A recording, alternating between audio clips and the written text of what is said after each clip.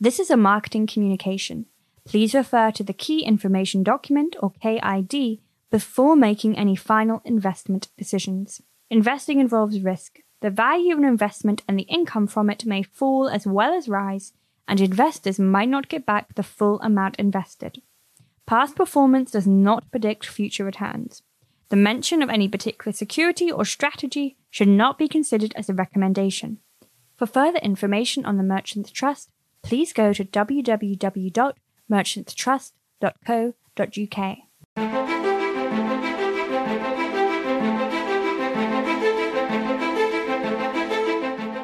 Hello and welcome to A Value View from the Merchants Trust.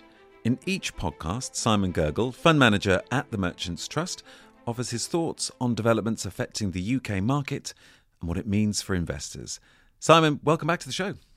Hi, John. Good to see you. Well, it's very good to see you as well. And I want to think about events that as they'll play out over the next few weeks, because the Trust is gearing up for its latest interim results.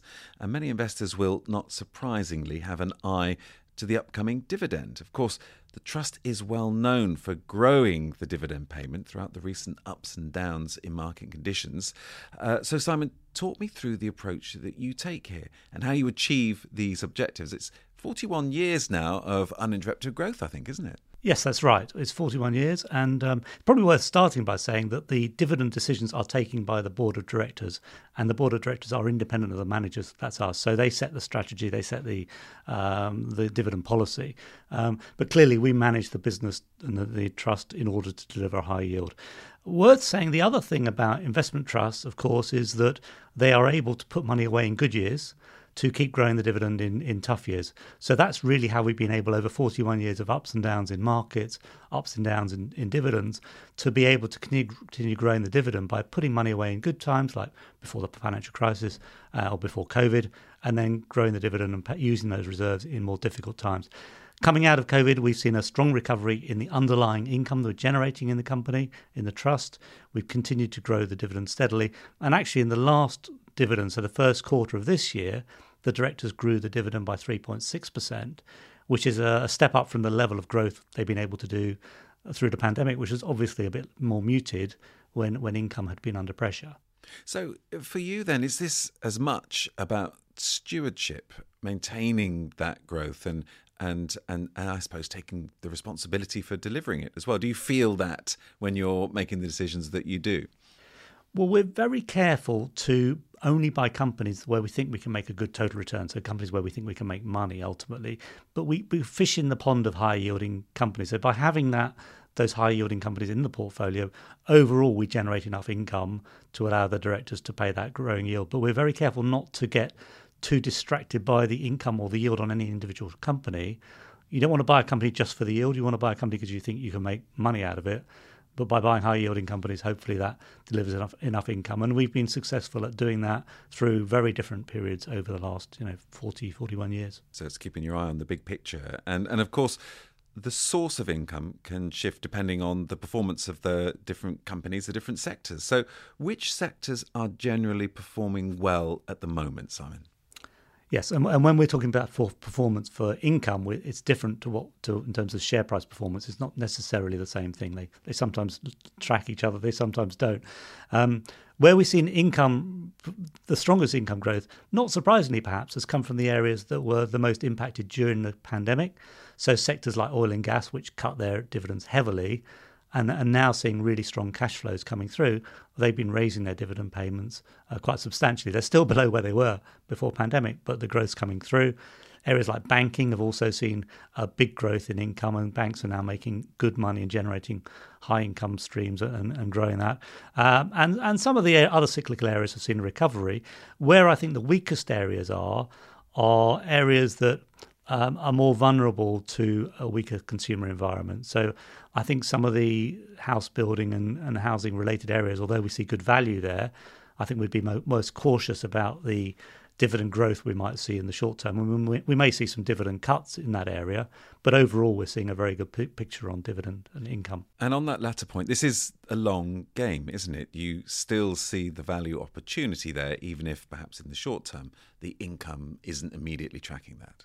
Yes, I mean, very often in markets you find the best opportunities to make money is when the uncertainty is greatest. And clearly at the moment, the house building industry is one of the industries under the most pressure because mortgage rates have gone up, housing transactions have gone down, and share prices have been very weak. And therefore there's a chance and there's opportunities there that could potentially make good money for shareholders. So there is that conflict inherently as a value investor between the short-term outlook for income, which can be challenging at the very time when the long-term opportunity to make money is the best.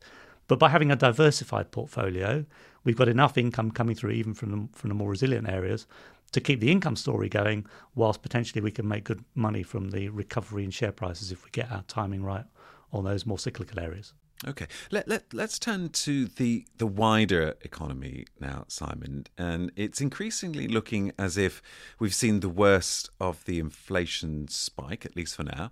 Whisper it, I may regret those words. But what does that mean for the value investor, such as yourself? Yeah, well, it's really important for companies.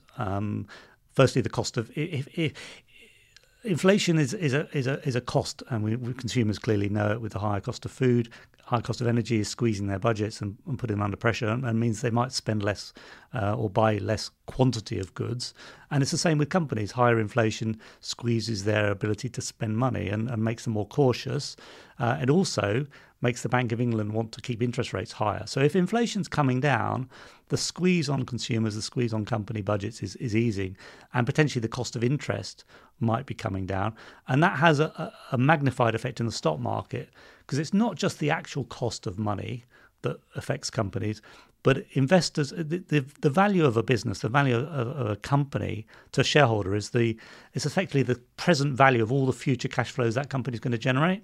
So as interest rates come down, and interest rates tend to track inflation, the future value of that business goes up, and potentially quite quickly as interest rates come down. So any sign that inflation, it's a long answer, I'm afraid, but any sign that inflation has peaked and interest rates might come down is positive for valuations of companies, because it can lead to a lower discount rate and a higher valuation. It's a good answer, though, and it's an important point. And just on that point around inflation and how interest rates track the movement of inflation. Of course, we're not expecting, in the short term at least, any reduction in interest, possibly quite the opposite. It'll still be quite tight, quite tough for some time when it comes to rates. Would that be a fair assessment? Yes, I mean, we're not heading back anytime soon to 0.5% interest rates, which were record low.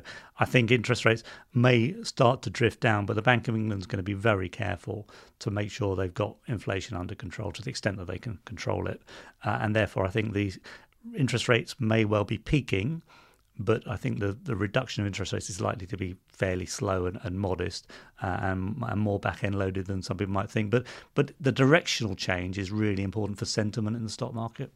And this is a question of sentiment, isn't it? This is that even if it's a slower movement in rates, it's that sense that perhaps the worst is over and we can start planning, thinking about what we want to do in the future. Absolutely. It's the stock markets are driven by sentiment, and the idea that we might be past the peak, past the worst, is really helpful, and particularly for the more economically sensitive, the more cyclical areas of the stock market, which in some cases have been the most badly affected by nervousness, by investor concern. Those areas stand to benefit the most from a change in sentiment. Just a few final thoughts on where you see the current best opportunities for the value investor now then, Simon, in light of all of this. You've talked on some of the businesses, the cyclicals that are providing income opportunities, but more broadly, where do you see the wider opportunities for the value investor? Well, if we start with where the market is overall, it's interesting at the moment. The UK stock market is close to a 20-year low on terms of valuation. Actually, at the same time, the US stock market is close to a 20-year high. So that's a really unusual combination. That's remarkable. Is that something that has precedent? It's been like that before? I don't remember seeing it. It's very unusual to see that level of dispersion and difference between the UK and international. But the UK has been gradually getting cheaper or more lowly rated since the Brexit referendum in 2016. It's been gradually derating, and investors have been taking money out of the market, but it's now pretty extreme. And the other thing that's notable about the market is within the market, dispersion, the gap between highly rated and lowly rated stocks, is again very near the highest level it's been in 40 or 50 years. So you've got this lowly rated market overall, high dispersion, which means there's lots of opportunities to buy really good companies, sound businesses at incredibly or very attractive levels, very unusual levels. So we're finding lots of opportunities, and it's really across many different sectors. If I had to highlight a few, I think the whole building construction area has many businesses that are strong, fundamentally strong businesses, where because the short-term outlook's difficult, investors have been really nervous, and you've seen valuations go to very modest levels. But there's also opportunities in media, there's opportunities in the banking sector, in the energy sector, pharmaceutical sector. We're seeing this dispersion, these opportunities across many different sectors. And so the portfolio is quite broadly spread, actually, between consumer, industrial, defensive, cyclical, domestic, international earners. There's lots of opportunities in the UK. And just that differential between the UK and the US market, do you see that closing at any point soon? Do you see perhaps a less of a gap as perhaps prices come in at the UK? I think ultimately it should close, and there's a number of mechanisms that can happen. Firstly, companies can relist. I mean, we've seen CRH, big mining company, big building materials company, move their listing to America, where most of their activities are, and that's helped push their share price up. You can see takeovers. You can see foreign companies coming in for lowly rated UK companies, and we're seeing one or two of those coming through. I think they were a bit on hold when interest rates were high and volatile, but I think we'll see more takeovers. And I think confidence in the UK economy, the UK stock market, might gradually recover now that we've got a bit more political stability than we've had in the last few years. And actually, the UK economy hasn't been as bad through the COVID pandemic period as some people thought it would be, and economic statistics have been revised upwards. So there are reasons why the UK stock market could actually start to perform quite well and start to close that gap. But it's always impossible or very hard in markets to know when those things might happen. Well, one thing's for certain, we'll continue to monitor and discuss those movements when it comes to the UK market and the companies listed on the UK markets. But we are out of time now ourselves for this particular edition of A Value View. But Simon, thank you very much indeed. And thank you for listening to A Value View from the Merchants Trust. You can find out more about the Merchants Trust and read and watch Simon's latest investor notes by going to merchantstrust.co.uk. Thanks again for listening, and until next time, from all of us at the Merchants Trust, it's goodbye.